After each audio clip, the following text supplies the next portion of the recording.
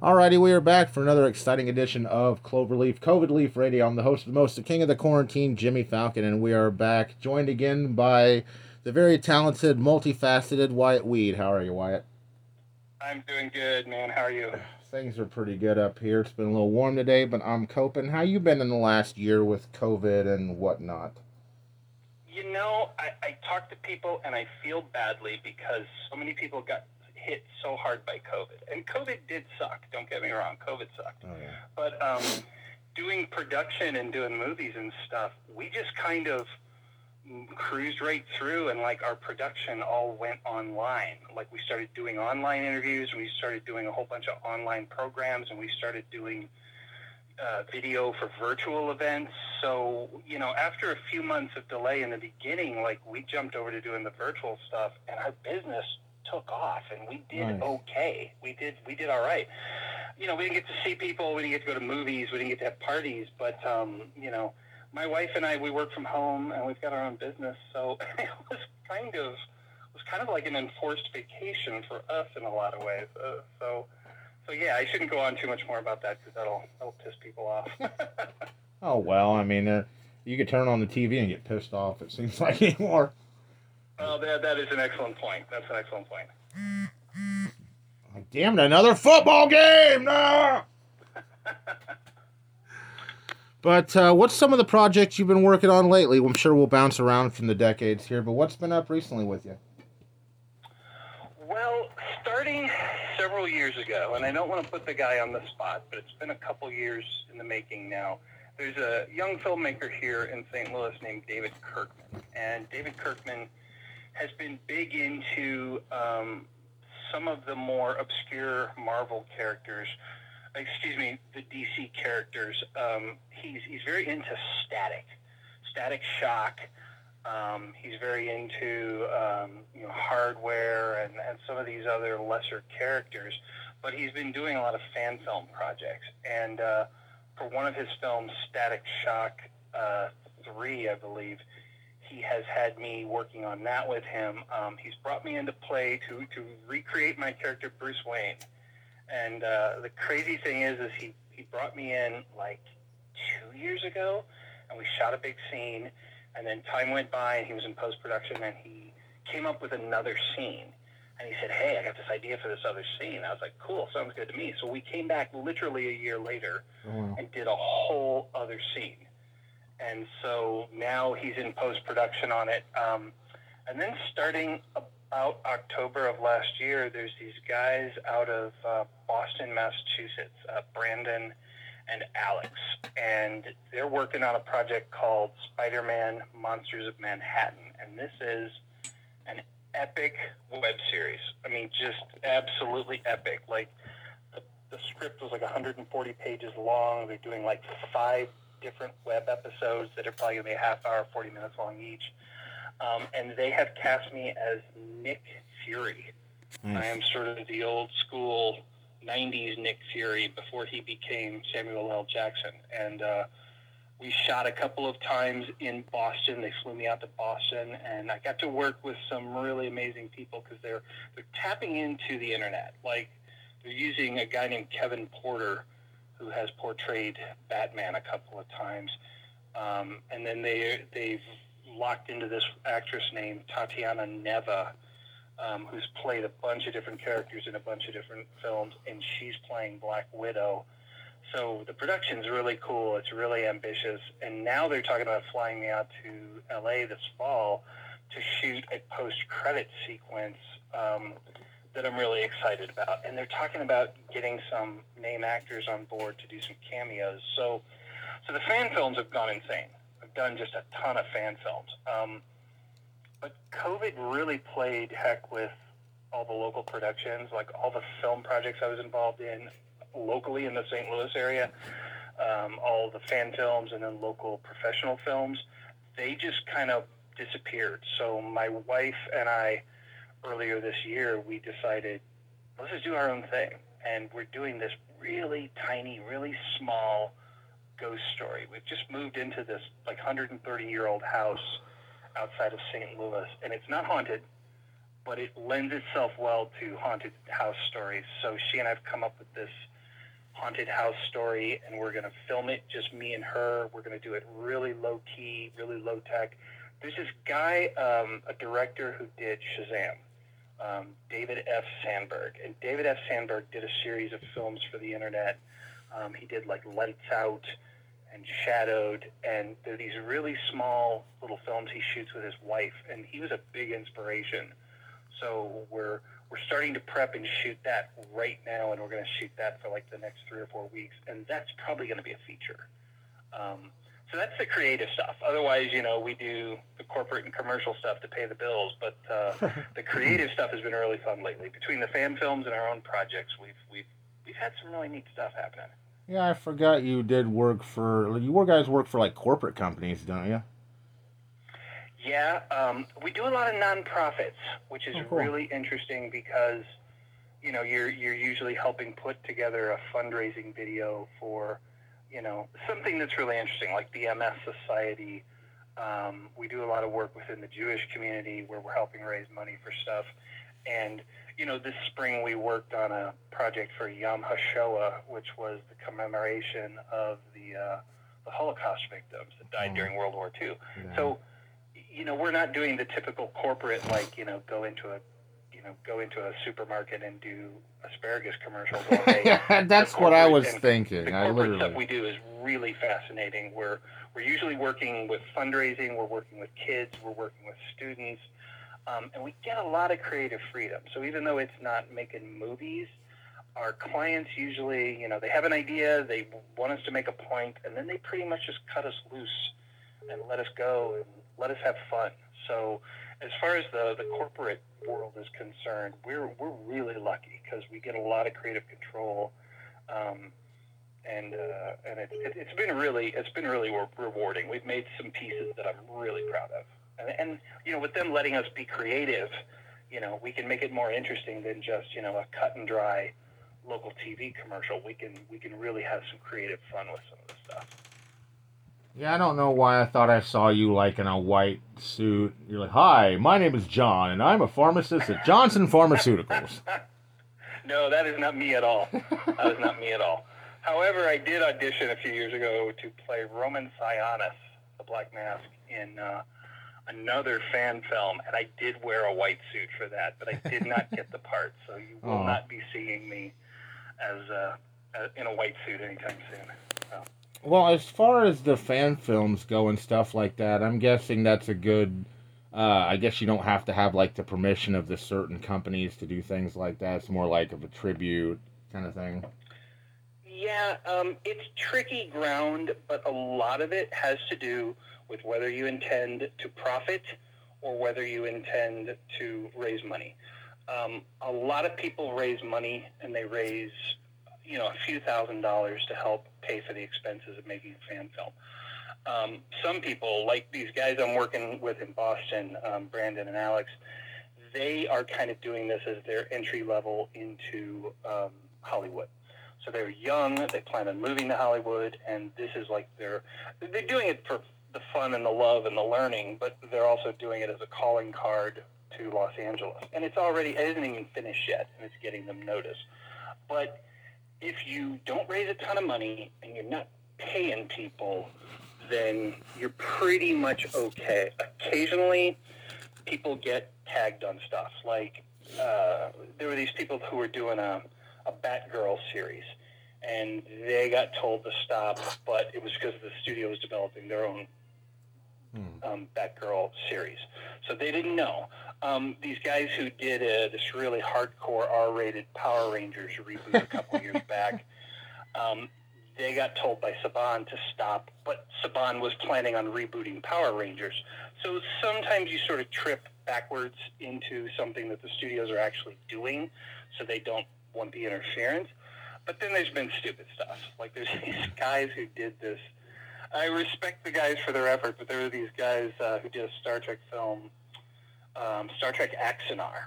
And I want to say they tried to raise like $100,000, and they ended up raising like $600,000. Wow. And they started casting people who had actually been on some of the Star Trek series.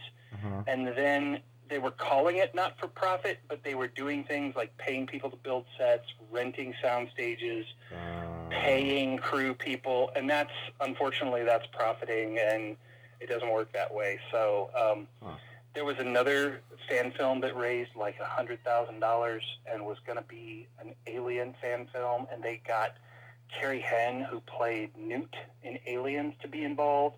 And then they got one of the actors who was a colonial marine to be involved in it. And 20th Century Fox said no. And they're like, no, you can't spend $100,000 and pay actors who were actually in the film. Yeah, that's the point I was thinking. So yeah, you can't do that. And but yeah, I think there's a sweet spot. I think if you don't raise too much money and you don't, you don't try to sell anything and you don't try to get too big on it, then I think you're fine. But there's still a benefit to these things because your name gets out there, you meet a lot of people, you get invited to conventions, you have a lot of fun. It introduces you to other people. I've met people because of my fan film work that I never would have met otherwise. So it's beneficial. It's fun. There's a lot of upsides to it. There really is. Oh, I'm sure it's really awesome and a lot of fun. Yeah. Now, of course, you've done more than just work on smaller films and your own films. You have been on the Hollywood scene back in the day.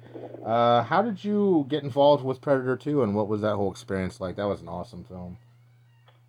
Predator 2, I was, they say that it's not what you know, but who you know.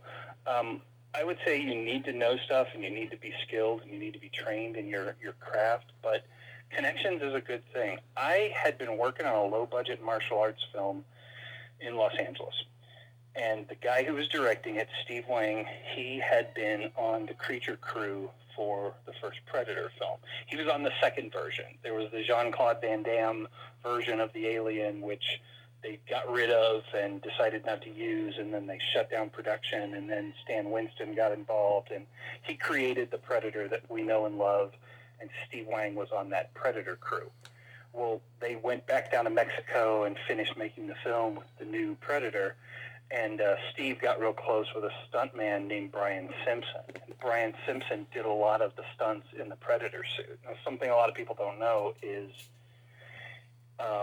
when the Predator was by himself on screen, he didn't need to be Kevin Peter Hall. So, like, when the Predator was on screen with Arnold and needed to be 7.5 feet tall, they'd put Kevin Peter Hall in the suit. But if, like, the Predator was jumping off of a cliff or jumping through trees or standing next to an explosion, they'd put Brian in a suit that had been sculpted and sized for him. So rather than try and find a 7'2" stuntman, they just took a regular size stuntman and just made a scaled down suit. So Brian and I were the same size. We were the exact same size. And I got to know him real well working on this Kung Fu film. And then he got on Predator 2 doing stunts and stuff. And for the big end sequence where all the Predators decloak, they had a suit made to his size that was off of one of the molds from the first film, had a different helmet and had a different paint job. But they were going to put him in the end sequence because they had suits that fit him. Well, the day beforehand, second unit decided they needed to go shoot some stunt stuff. They needed to do some sliding down the side of a building. They needed Brian to supervise it. So all of a sudden they were short one Predator. And Brian said, I got the guy. And Brian called me like, I swear, it was like a Monday night. He called me, said, I can't be in the suit tomorrow. You're my size. You'll fit the suit. Can you be there tomorrow? I was like, sure. So literally I got the call on like Monday night, and then Tuesday morning I'm at 20th Century Fox climbing into a Predator suit. But Brian and I had worked together enough, and I had played other monsters in other films, and he'd seen me act with makeup on and in big foam suits, so he knew I could do it, and he trusted me. So he basically, when he couldn't be there, he passed it down to me, and then boom, I was on set. So it was really pretty amazing because I was such a huge fan of the first film. Like, the first film came out in 87, and I went out to Los Angeles in 88. And me and all my friends who were into filmmaking loved Predator.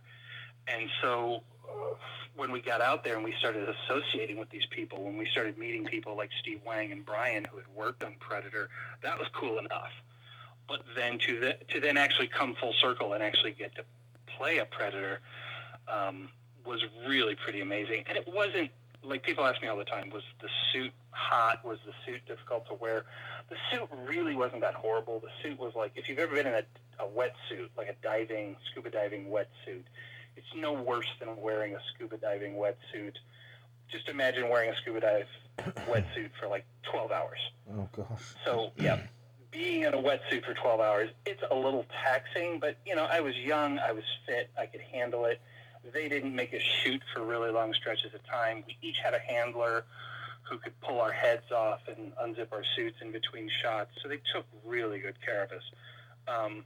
But yeah, Danny Glover was awesome. The director, Stephen Hopkins, was awesome. We were moving really fast. We were just shooting a lot of footage really quickly, so there wasn't a lot of time to talk or screw around. But, Kevin Peter Hall, he really was a great guy. He was as great a guy as everybody talked about. He was that friendly, and he was just that cool and easy to talk to and hang around with. So it's a real shame that he died as young as he did.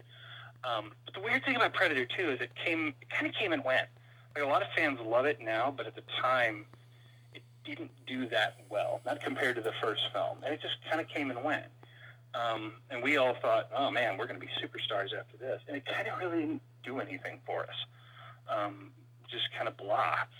So years and years and years went by, and then the internet came about, and all the fans started talking to each other online, and then DVD came about, and streaming came about, and this movie got rediscovered, and fans just went crazy for it. And so, 20 years after the fact, people are saying, hey, do you have any pictures you could sign? Or, hey, could you come to a convention? And I was like, really? Mm-hmm. And it had been so long ago that I kind of felt like an imposter. Like, why am I doing this?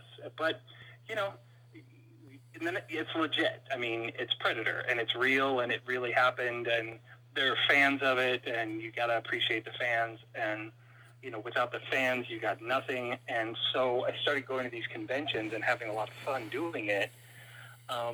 It's funny because it was so long ago.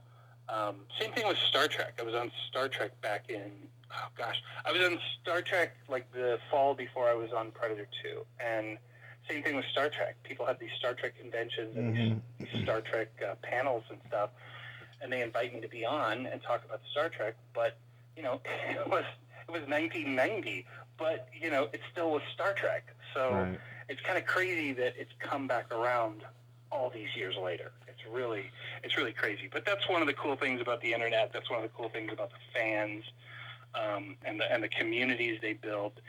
And now there's fans all over the world, like Facebook. There's all these Facebook groups like Alien, Predator, Universe, and various other Alien and Predator groups on Facebook, and they invite me to join.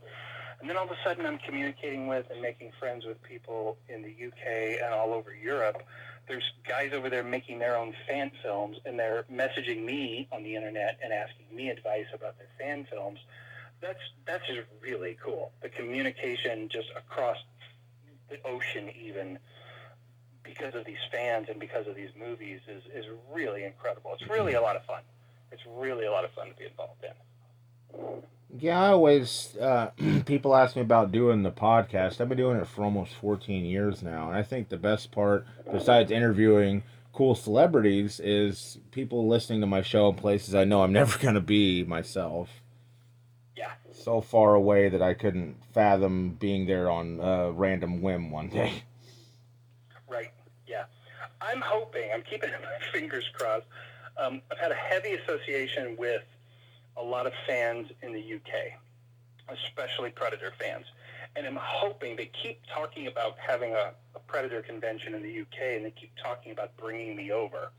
And I really hope that happens someday, because I'm not sure when I'll ever be able to make it to the UK. If they can do it, if they can start a convention and fly some guests over for the convention, that would just be fantastic. That would just be an awesome benefit of being associated with all of this. Oh yeah, I'm sure that would be awesome. I've always wanted to go to England. That's where my ancestors came from. I thought it'd be cool. Yeah, most of my family's from England too, so it just seems like I should go there sooner or later. I should go there someday. Well, talking of cheesy horror films, I didn't notice the last time we talked. You were in the sequel to Hell Comes to Frogtown, Frogtown 2. And did it say I was in it, or did Well, it say you I worked worked on it. on I'm it? sorry, you worked on it. I should have been Yeah. more specific. But go ahead. How did that come about? What was that whole experience? Well, it's fascinating because you said I was in it, and I had to stop and think because on those low budget films, you do so many different things. It's like, was I in it? I could have been in it. I don't remember. Um, Again, because of the famous Steve Wang, Steve Wang did all the really cool frog effects and makeup and costumes on the first film. And because I knew Steve, they started working on the second film, and like the rights changed. Like the same studio wasn't doing the film, and it passed down to a lesser studio, and York Pictures was doing it. And if you've ever heard anything about York Pictures, or if anybody out there has heard of York Pictures has what is now kind of a notorious low-budget reputation. But York Pictures makes Charlie Band and Empire Pictures look good. So York Pictures is doing this film. They're doing it for a fraction of what the first film cost. None of the stars are coming back, but they talk to Steve Wang and they say, hey, can you do frog effects for this one? And Steve said no, but he recommended some people, and Sandy Colora ended up doing the frog effects. And once again, it was one of those inside connections where Steve knew Sandy. I got the introduction to Sandy.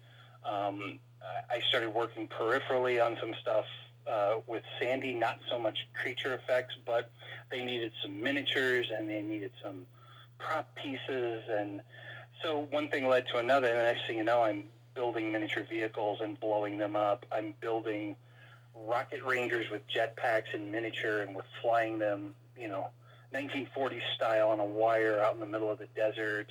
There were a couple of just like weird full-size props like jetpacks and guns and stuff and helmets that they needed. And I worked on it off and on, gosh, I don't know, probably a couple of months. Just whatever they needed. One day there was an issue with makeup, and Lou Ferrigno, who was on the film, I think the makeup guy either walked, not Sandy, another makeup guy. The makeup guy either walked or there was a conflict between him and Lou. Anyway, he couldn't do Lou's makeup. He wasn't going to do Lou's makeup. And Lou had to be in like half transformed stage where he was half man, half frog. And really it was just grease paint makeup. It was really just trying to do a frog pattern on his face and make him look green and make him look like he was transforming. So they had the drawings and the artwork and stuff, so they asked me if I could tackle it, and I was like, oh, this is not my forte. But so the first day they shot with Lou, I ended up doing Lou's makeup for his like half transformed frog face. And then they found somebody the following day, so that the rest of the days Lou shot, they just kind of took the pattern and took the photos and replicated it, and then I was able to go back and start doing miniatures and props and stuff. But that was fun. It was a really cool story to tell. It was terrifying at the time because it's like, hey, can you do the makeup on the Hulk? And I'm like, yeah, well, I think I can. I was like, no pressure. But, it was a fun experience. I don't think the film is very good, but it was a fun experience, and we got to do a lot of really cool things. Even films like that, they were shooting on, I think it was the Paramount Ranch, and the Paramount Ranch had this old Western town. And had I never worked on Frogtown, I never would have gotten onto that Western town set. And then, for years, I'd go back there and walk around and take pictures and tell other people, hey, go to the Paramount Ranch, go to the Western town. So, even when you work on low-budget films in Hollywood, even when you work on films that aren't great, you usually see things or are introduced to things or you meet people. And I'm friends with Sandy Colora to this day. Sandy Colora did a very famous fan film called Batman Dead End. He kind of set the standard for fan films. And then when I was working on The Dark Knight Returns, my fan film, I was telling Sandy about it and letting him know what I was doing.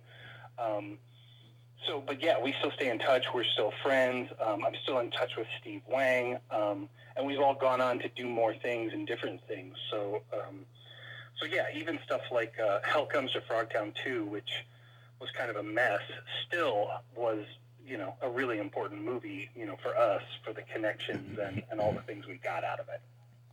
Oh, definitely, and getting to work with Lou Ferrigno in that capacity even had to be cool. I had the honor of interviewing him a couple times. He was a nice guy. Yeah, I mean, it depends. I've heard people say things about Lou because they go to a convention and they want a photo with him, and he won't take a photo with them. It's like, well, he goes to conventions to make money, and he's a big name and he's a big draw, and he wants he wants you to pay him. Yeah, I'm sure if you slid him money, he'd be more than happy to. And so, or like people bring stuff up and they're like, hey, will you sign this for me? It's like, yeah, it'll cost you. And I understand it because I'm not somebody who gets really insistent about, hey, if I'm going to sign something of yours, you have to pay me.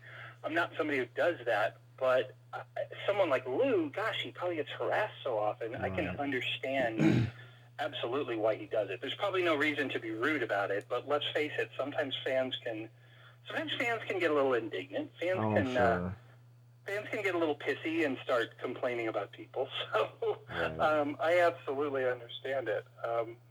There was this one time at a convention, this kid came up to me and he handed me something to sign. It was like a Predator thing. And I signed it. He walked away. 10 minutes, 15 minutes later, he came up again with like 2 more Predator things. I was like, well, this is interesting. Maybe he's going off and he's finding these things and he's bringing them back to me.